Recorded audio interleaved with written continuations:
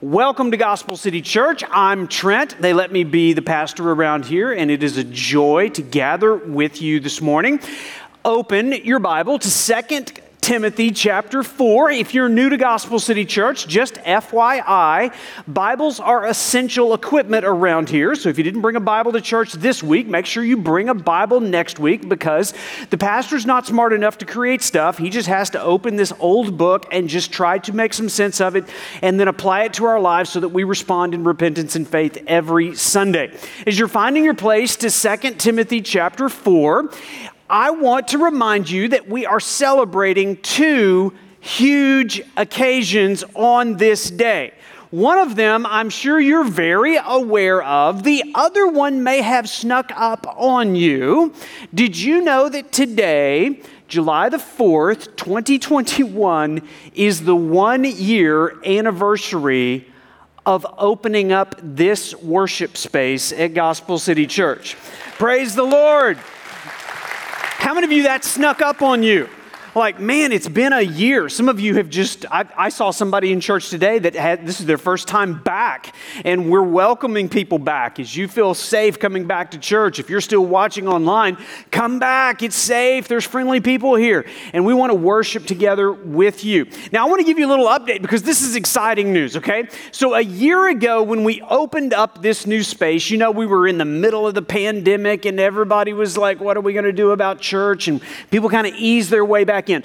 A year ago, when we opened up this space, we opened it up with a remaining loan balance on the construction project of $960,000. The total cost of construction was $7.8 million, and so all these things that we've seen, upgrades around here, that was the price tag.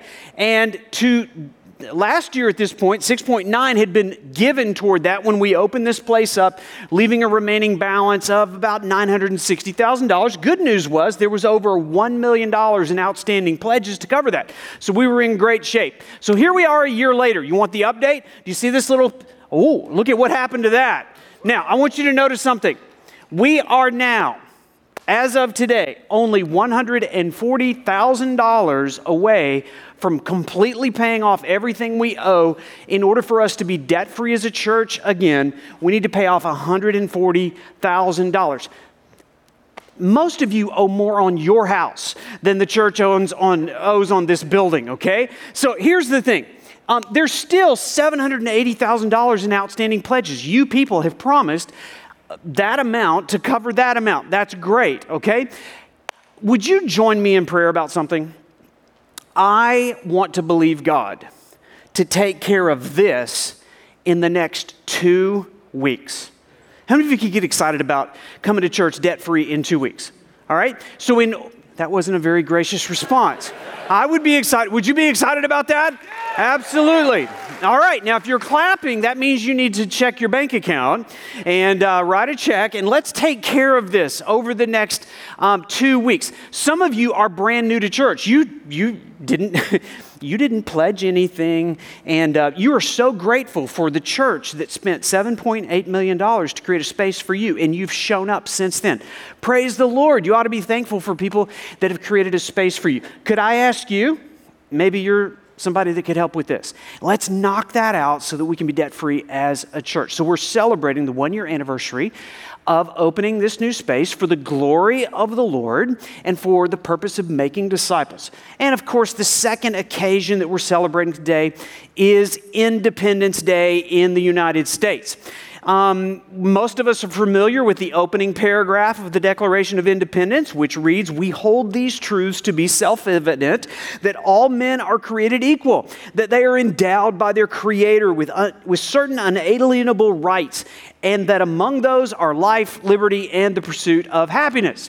How many of you have heard that before? Yeah, you went to 8th grade? Right, great. So most of you probably aren't familiar with the last part of the Declaration of Independence. Listen to the last part. "For the support of this declaration, with a firm reliance upon the protection of divine providence, we mutually pledge our lives, our fortunes, our sacred honor." Do you understand that the Declaration of Independence from a tyrannical king in Great Britain was just as much a declaration of dependence upon King Jesus. And so in the year 1776, we declared independence from Britain while declaring dependence upon God. And yet here we are 245 years later, and so many people in this free nation are declaring their independence from God and their dependence on self. So what are we doing today as we gather to worship Jesus? It is a declaration of our dependence on divine providence, upon His grace and His goodness, that He would look upon us, that He would have mercy on us, and that we would connect to Him. And so that's what we're going after. And I was so blessed by the first 30 minutes just declaring the name of Jesus. It's all about His name. So I'm grateful to live in a country where I can do every Sunday what I'm about to do, which is read from the Bible in 2 Timothy chapter 4, beginning in verse 5. Follow along with me. As for you, always be sober-minded, enduring suffering. Do the work of an evangelist. Fulfill your ministry. That's the title of the message today. Fulfill your ministry. We're going to see 6 things that are necessary if we're going to obey that command to fulfill our ministry. Verse 6. For I am already being poured out as a drink offering, and the time of my departure has come. I have fought the good fight. I have finished the race. I have kept the faith. Verse 8. Henceforth, there is laid up for me the crown of righteousness, which the Lord, the righteous judge, will award to me on that day. And not only to me, but also to all who love His appearing. Of course, we've been studying verse by verse through this book of 2 Timothy. It was the last letter, it was the last words of the Apostle Paul, written under the inspiration of the Holy Spirit to his young protege, Timothy, who's pastoring a church full of grumpy people in Ephesus. And so Paul is passing the baton to Timothy, saying, my course is about finished, I've run the race, the time of my departure is about done, and so you're going to have to fulfill your ministry. And so we can learn a lot of lessons. Let me tell you who I have in mind as we read this passage of Scripture. First of all, I have people in mind who are in this room right now, and you have served so faithfully in ministry. You've led a small group. You've raised your children. You've been faithful to live out your faith in the workplace or in the school. And quite honestly, if you were honest, you would say, I'm exhausted. I am tired. You may be tempted to give up.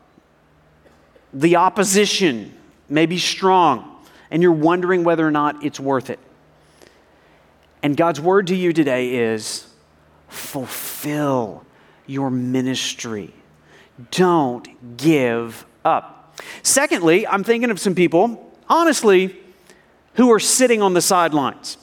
You didn't come to church today to pour out. You came to church today to fill up. You're so grateful for all of these ministries that exist in order to protect and provide for your soul. Listen, ministry is not one directional. Ministry is two directional. If you are a member of the body of Christ, you are a minister. And God's message to you today is, get off the sidelines. Get in the game. Fulfill your ministry. If you're watching online, I encourage you, get back to church. I trust that you appreciate the ministry that's coming at you today. But honestly, if you're not at church, there's no ministry coming back this direction. We need you. This church needs you. The world needs a church that is fulfilling its ministry. Third group of people I have in mind today is people who have been pace setters for the rest of us in ministry. There are some older saints in this room. You have prayed. You have given. You have served. You have done the work of an evangelist. And the time of your departure is probably nearer than it is for the rest of us. And I just simply want to say to you, thank you for fulfilling your ministry. The context here that Paul is writing this letter, as we talked about, is to a pastor he's timid, he's afraid, he's wondering, how am I going to do this without my mentor, Paul? And if you've been following along the last few weeks, he's talked about some of the grumpy people that Timothy's going to have to minister to. He said these people are going to be lovers of self rather than lovers of God. They're not going to have any hunger. They won't endure sound doctrine. And as a result, they're going to be tempted to wander off into myths and believe conspiracy theories. And Paul says to Timothy, welcome to ministry. Fulfill it. Don't give up. Don't tap out. Fulfill your ministry. Many of you know that before Andrea and I threw ourselves into planting this church, we served in a ministry called Life Action Ministries, just up the road here in Buchanan, Michigan. And for 15 years, we traveled in a trailer, raising our family, living on church parking lots, living on financial support of people that loved us enough to send us, $10 or $15 a month. And that's the way we did life. And we ministered to over 400 churches. And there were some exciting parts of that. Obviously, you get to travel. And yet there's some challenging parts of that, living in an RV. All of those different things. And I remember occasionally people would come up to me and they would say, wow, I wish I could be in ministry like you. I remember this one young man came up to me. He was a young father, and yet he'd already produced 6 children. And he came up with his children running around and his wife trying to keep the children, correct in church. And he comes up, he's like, could you tell me how I could get into ministry? And so I looked at him, I was like, why do you want to be in ministry? And he said, well, I just long for uninterrupted hours where I could just open my Bible and pray and sing praise to the Lord. And without the distractions of people all the time interrupting my schedule, like you. I said, there's 2 things you don't understand. Number 1, you don't understand me. And number 2, you do not understand ministry. If you are going to fulfill your ministry, you are going to embrace hardship. Let's talk about ministry. What is this word that he uses here? Do you see it in your Bible? He says, fulfill your ministry. So if we're going to fulfill it, we got to know what it is. Years ago, I read a definition of ministry from Warren Wiersbe, a former pastor of Moody Church over in Chicago. And I've grasped hold of this as it's helped me on the days when I've wanted to tap out. Ministry, according to Warren Wiersbe, is taking the resources of heaven to meet human need through loving channels, that's us, to the glory of God. Do you understand here that what this world needs cannot be provided through human means? Education is good, but it can't meet the needs of the soul. So a loving channel is a minister who is willing to grab hold of the resources of heaven with one hand. What is that? It's knowledge of God. It's the truth of the gospel. It's grace. It's love. It's redemption. It's the gospel. It's the truth about God. It's grabbing hold of the resources of heaven with one hand and then grabbing hold of a needy human with the other and pulling with all of your might. It's trying to persuade humans that they do not have what they need in this world. What they need exists outside of this world. We have access as ministers to the resources of heaven. And we have access to human need. And if we do that to the glory of God, then Jesus gets exalted, the needs of human get met, and we fulfill our ministry. Now, if you're sitting here saying, I'm not a minister, oh yes you are. And every minister has a congregation of humans that have needs. How many of you are in a family? Raise your hand if you're in a family. Oh, you're a minister. and your congregation is your family. You have a spouse that needs your love and protection and provision and encouragement, and you have a ministry in your home. You have children. Listen, if you have children in your home, please understand, I am not their minister. You are their minister.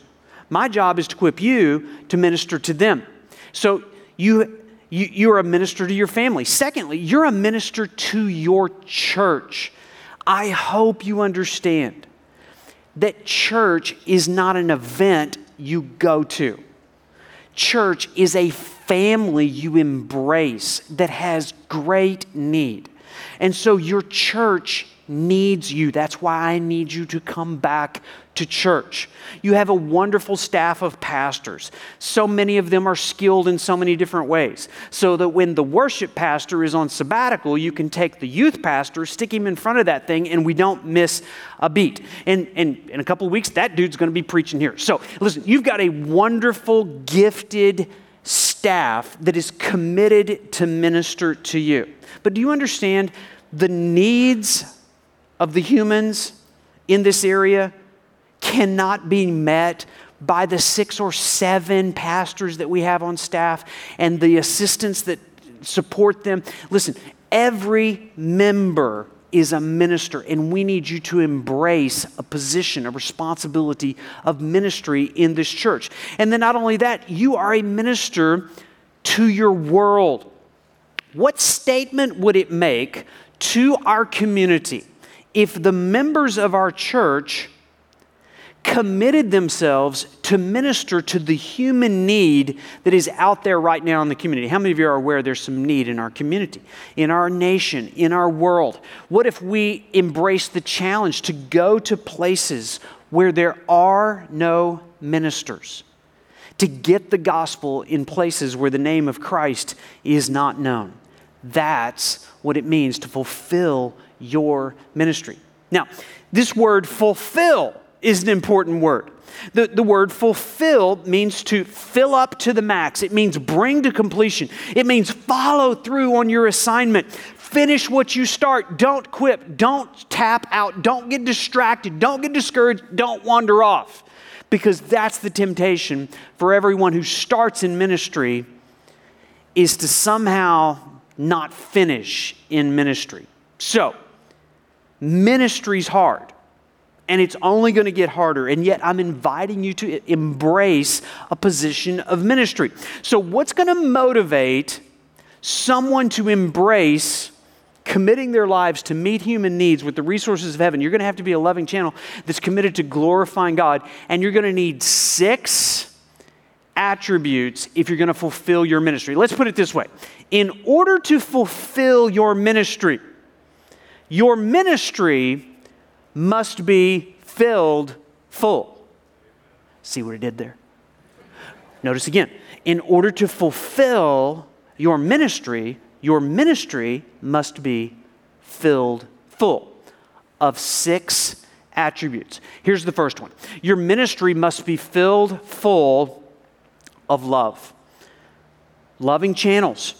Loving people who are hard to love. Do you see it here in verse 5? He says, as for you, you need to do 3 things. Be sober-minded, endure suffering, and do the work of an evangelist. So what does it mean to be sober-minded? What do you have to be sober-minded for? Notice this. Be sober-minded because ministry can be intoxicating. To be sober means to be self-controlled. It means to remain calm. Ministers cannot be ruled by waves of emotion. Ministers can't be rattled by the negative response of people that do not appreciate their ministry. We are to remain calm and steadied, anchored to truth. To be sober means to be serious. Ministry involves dealing with holy things, eternal things, life and death things. The eternal souls of people are at stake. And I can tell you, ministry is weighty when you let the things that you're dealing with create a sobriety in your mind. And to be sober means to be free from every mental and spiritual drunkenness. That's what you think of when you think of sober. It's like, I can't be intoxicated. So what do ministers get intoxicated with? And hopefully not alcohol, but it means so much more than that. Too many ministers get drunk on self-love. Too many ministers get drunk on the praise of men. Too many ministers get drunk on activity and busyness. Ministry can make you drunk on pride and power and your desire for the praise of people. So Paul knows this. He's like, Timothy, if you're going to fulfill your ministry, you have to be sober-minded. Ministry is for the purposes of loving people, not for the purpose of people loving you. Ministry is about feeding the sheep. How many of you are doing the 100 days of New Testament? You doing that? Raise your hands. How many of you caught up? It's good. So this week you would have read the last chapter of the book of John, and that whole book concludes with this great conversation. Jesus is on the beach, and Peter went fishing. It's like, oh, he's already given up. He's back to his previous occupation. He sees Jesus. He comes on the beach, and do you remember Jesus asked him those 3 questions? He says, do you love me? And he's like, yeah. He's like, no, do you love me? Uh-huh. Do you love me? He's like, yeah, you know I love you. And what did Jesus say to him? He said, feed my sheep. Notice he didn't ask, do you love sheep? He said, do you love me? Because Jesus knew the only way that Peter was going to fulfill his ministry was loving Jesus and then feeding the sheep. Sheep are not emotional support animals. For ministers who are insecure and need a constant stroke of love and affirmation. Hopefully that comes with some time. Hopefully if you're a well-fed sheep, you're like, thank you, I appreciated that meal. May I have another? Yes, that's the way it's supposed to work. But Paul knew that it wasn't always going to work that way for Timothy because sheep tend to love themselves more than those who minister to them. So we must be sober-minded because ministry can be intoxicating. Number 2, we must be enduring suffering because ministry can be painful. Paul knew firsthand the pain of ministry. He's in a prison. He's about to have his head chopped off. And he's telling Timothy, that might happen to you too. Fulfill your ministry. There are going to be people that don't understand. You're going to be minister to hurting people. And do you know what hurt people do? They hurt people. They hurt people who try to help them. And that's the call of a minister. You have 2 options when people hurt you in ministry. Number 1, you can distance yourself from people that hurt you, or you can endure suffering. There is no minister who fulfills his ministry without enduring suffering. Thirdly, he tells them to do the work of an evangelist. What do you think of? What mental picture pops in your head when you think of an evangelist? How many of you think of a guy with a lot of wavy hair and hair product and a really colorful blazer? How many of you have that image? Hopefully you don't have that image because that's not what he's talking about. If you're a Christian, you are an evangelist. Here's our task. I want you to see it in 2 Corinthians chapter 5. Here's what it looks like to do the work of an evangelist. Christ reconciled us to himself and gave us, what? The ministry of reconciliation. Grabbing hold of the resources of heaven, grabbing hold of human need, and reconciling the two. It's a ministry of reconciliation. And he did that for us. Therefore, he's entrusted to us the message of reconciliation. Therefore, we are ambassadors for Christ, God making his appeal through us. We implore you on behalf of Christ, be reconciled to God. That is the work of an evangelist. Here's the reality. Jesus only spent 33 years physically walking the planet preaching the gospel. He left, passed the baton to 12 dudes, and said, now, you are going to be my ambassadors. I, Jesus, am going to make my appeal through you. And if you don't do the work of an evangelist, you are not going to fulfill your ministry. I don't know about you, but the work of ministry can sometimes cause me to forget to do the work of an evangelist. I mean, especially as the church grown and the administrative challenges and the organizational responsibilities of a leader, my weeks can be filled with meetings and conferences and projects and deadlines and emails and weddings and funerals and phone calls and annual planning and budgeting and counseling, small groups and sermon preparation. And I can get to the end of my week and I'm like, did I do the work of an evangelist or did I just do the work of an organizational leader?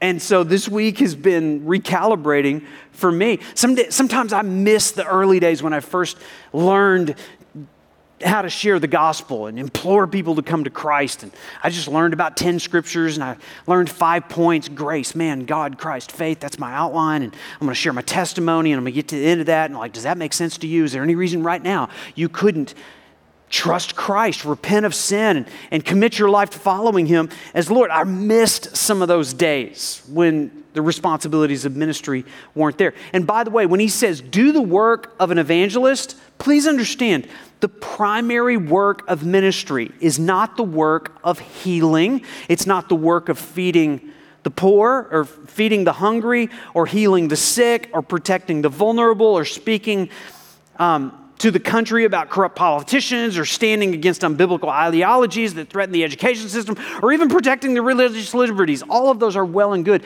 But if we don't share the gospel of Jesus Christ, we could succeed in all of those things and fail to fulfill our ministry. And whatever kind of work you do through the week, whether you're an auto mechanic or a plumber or a factory worker or in retail, the command in this scripture is to do the work of an evangelist. Some of you have so much more access to people who are lost than I do. I go to work every day and most of my staff is saved. It was a joke. But you go to work and you see the sin and you're like, man, these people need Jesus. I go to work like, yeah, you people need Jesus, but you're supposed to already know Him, right? So I have to be intentional about getting out there among lost people. And God provides a congregation for you people all the time. You'll have intersection with people that I will never have. To do the work of an evangelist means you have to do the work of friendship. Do you know that before people will trust Christ, they need to trust a Christian? And so showing yourself as a person of respect, and I'm different, I have some distinct things that maybe my life maybe looks a little attractive to you because Jesus has cleaned up some things and I've ordered my life. And hey, what makes you different? And you have to do the work of a friend. It means to do the work of conversation, to have gospel conversations, to listen for opportunities to like, well, hey, I was reading my Bible this morning and that Jesus said this about that. It's doing the work of listening for opportunities and looking for opportunities. And if you can't hear one or see one, then create one. That's the work of an evangelist. Early this week, I got an email from somebody in my church. I want to read it to you. He says, this week I attended a funeral of a family member. After a 15-minute eulogy by the minister, there had not been one mention of Jesus and not one mention of heaven. So they opened the mic and allowed people to speak.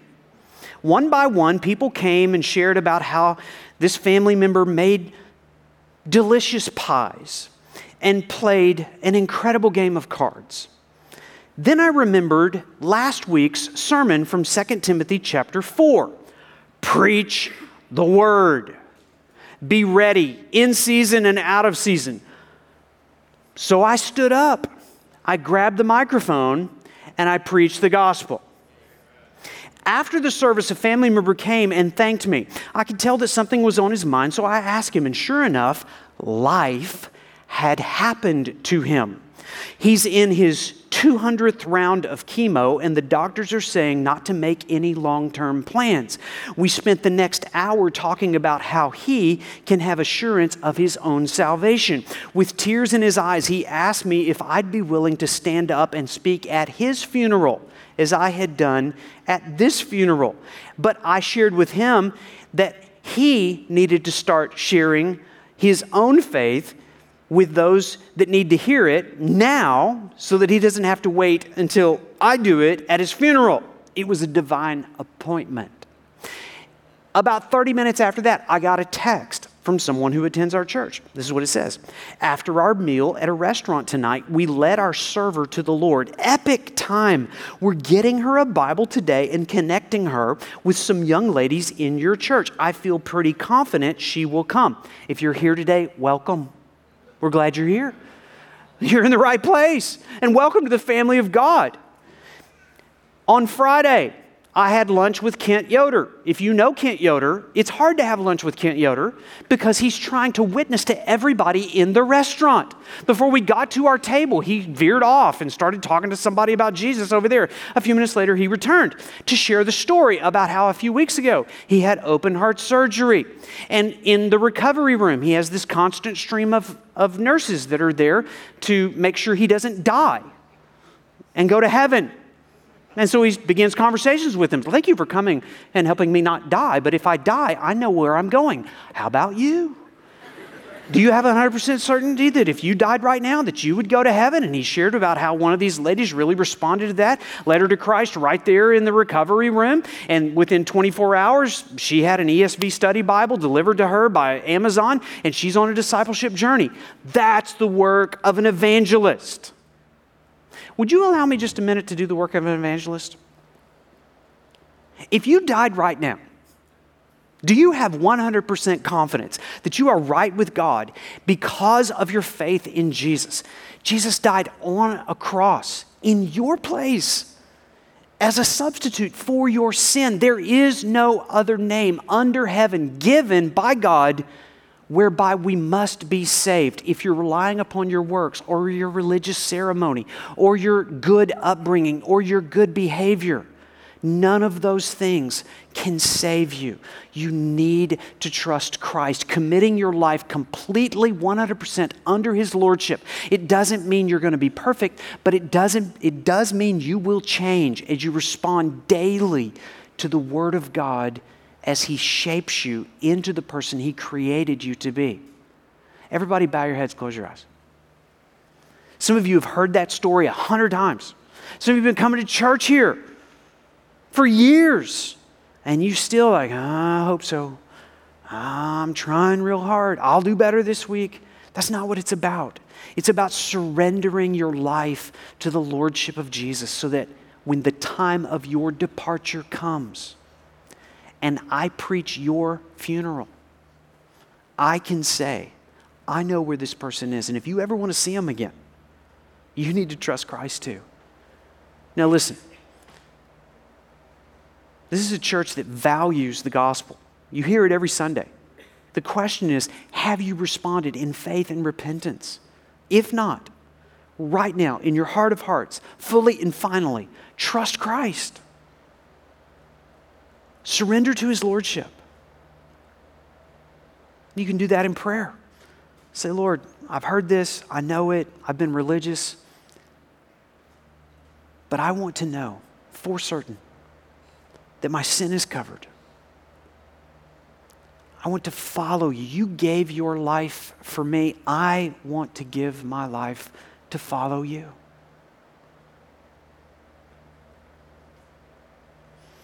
Right here in this moment, if you'll pray that prayer, the Lord will transform your heart.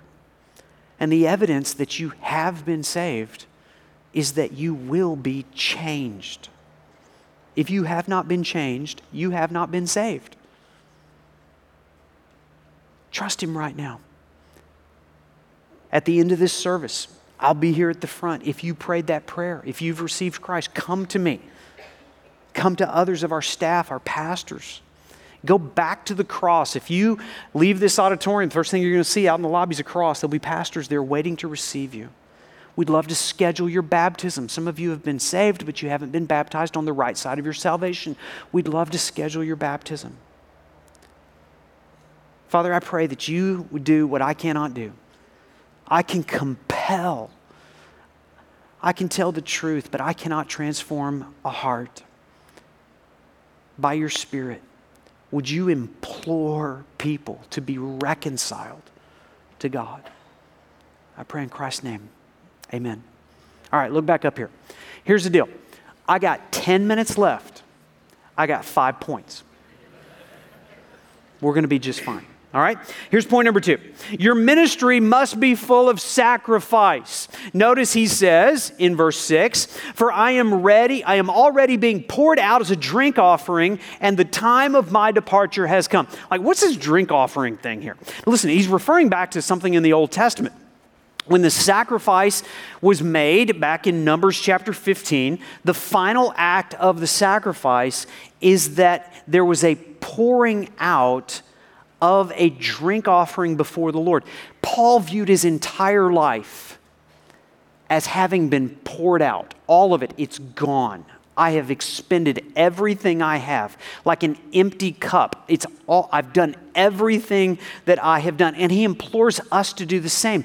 It's sacrificing your life. The things that you could do, you don't do those things because you poured it all out for Christ. Sacrifice is necessary in order to fulfill your ministry.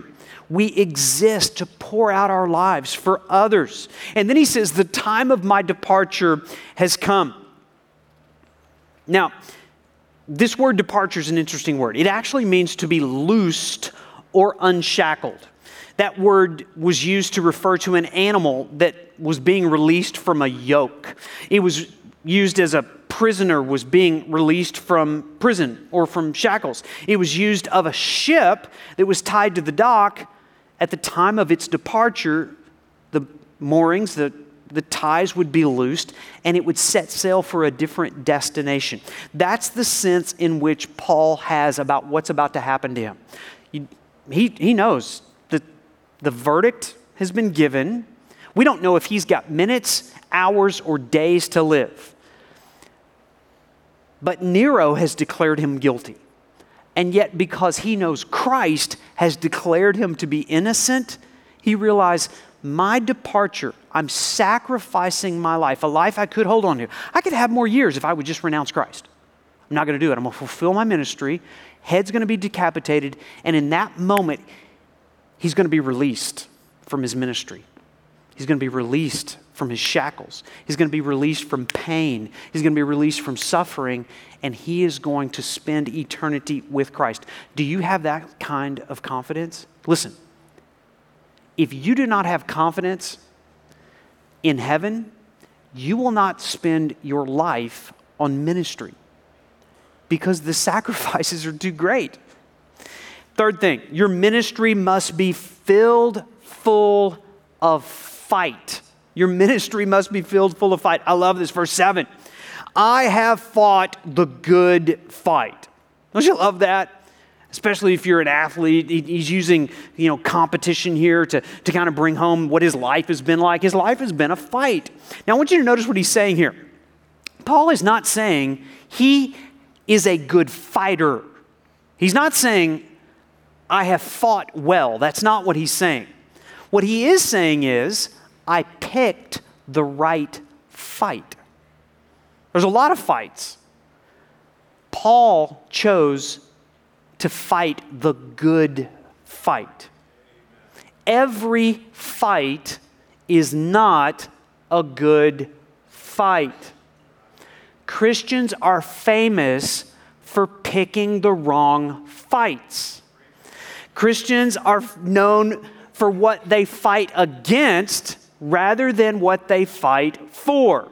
That's why Jesus said in John 18, you read this last week if you're reading the 100 Days, Jesus said, my kingdom is not of this world. If my kingdom were of this world, my servants would have been fighting. But my kingdom is not of this world. Listen, if you are fighting people, if you are fighting politicians, if you're fighting ideologies, you are not fighting the good fight. The fight that Christians are in and the fight that Paul is talking about is the fight for the purity of the gospel. The good fight is the fight against our own sin and our own temptations to tap out and to compromise the truth of the gospel. This fight involves taking our own thoughts captive, not trying to capture everybody else's thoughts, so that we re-up every day. Our fight is not against flesh and blood. Our fight is against a spiritual enemy. So ministry flows from a life that knows Jesus has already fought and won the fight on our behalf. That's what he's done on the cross. So we fight as Christians from a place of victory, not for victory. And so whether we get knocked down, get a bloody nose, we get right back up the next day, it's like, I'm signing up again. I want to fight the good fight. But the fight is most intense within my own heart, to believe truth, to know that I'm forgiven, to know that I have the resources to overcome circumstances and situations and worry and fear and opposition. Timothy's going to need to fight if he's going to fulfill his ministry, and so are you. Here's the fourth thing. Your ministry must be filled full of focus. Look at the next analogy. There again it says, not only have I fought the good fight, I have finished the race. How many of you like racing? I'm a racing guy. I'm a race car guy. I grew up around racing. I like NASCAR. I realize I just lost credibility with many of you, but that's okay. I love racing. But do you know that in a race, the fastest doesn't always win? Paul is not talking about winning. He doesn't say, I have won the race. I just finished. In order to win, you have to finish. What he's saying is, you don't have to be the fastest in ministry. You don't have to be the most impressive. You don't always have to be out front. You just have to finish. So whatever you lack in fast, make up for in focus. Which means this: racers don't get to pick their own course. You have to stay on course. Somebody else chooses the course. You just have to stay on the track and avoid ditches and collisions. That's what Paul's saying. Over time, I just kept taking the next step. I didn't always know what I was going to face every day. I just got up, just took the next step. With the focus of what is in front of me, with the focus of what I'm bound to. I can't drift. I can't take shortcuts. I'm going to stay focused. Jesus is the ultimate example of this, right? Jesus could have got distracted with 1,000 things. They were good things. He could have healed every person in the world. He could have overthrown the Roman government. He didn't. He stayed focused because the course that was set out for him led him to the cross.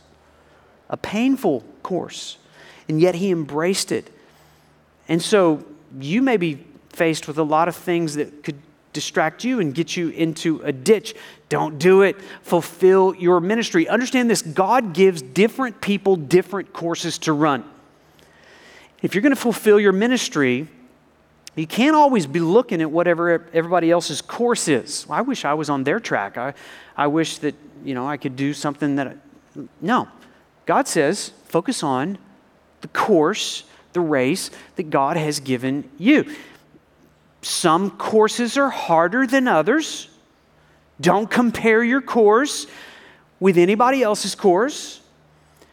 Some legs of the race are going to be harder than others. You may be in a really hard season right now and you're thinking, man, I'm just going to quit. This is too hard. I'm out of breath. Listen, stay the course. Finish the race. Keep your focus. Sometimes God changes your course unexpectedly. You may wake up one day and you thought you were going this way, and God said, no, we're going this way. It's a detour. Like, I don't like that detour. Finish your race. That's the course that God's given. Don't compare your course with anybody else. Fifth thing, your ministry must be filled full of truth. Next phrase here, Paul says, I have kept the faith. The word kept means I've watched over, protected, guarded. Now, Paul doesn't say, notice what he doesn't say, I have kept my faith. The faith he's talking about here is not some self-generated belief. It's not like, I'm going to try really hard to have faith today. That's not what he's talking about. The faith that is used there is symbolic of the entire body of doctrine that is taught, that God has revealed. He says, I have faith in what God has said. I have faith in what God has promised.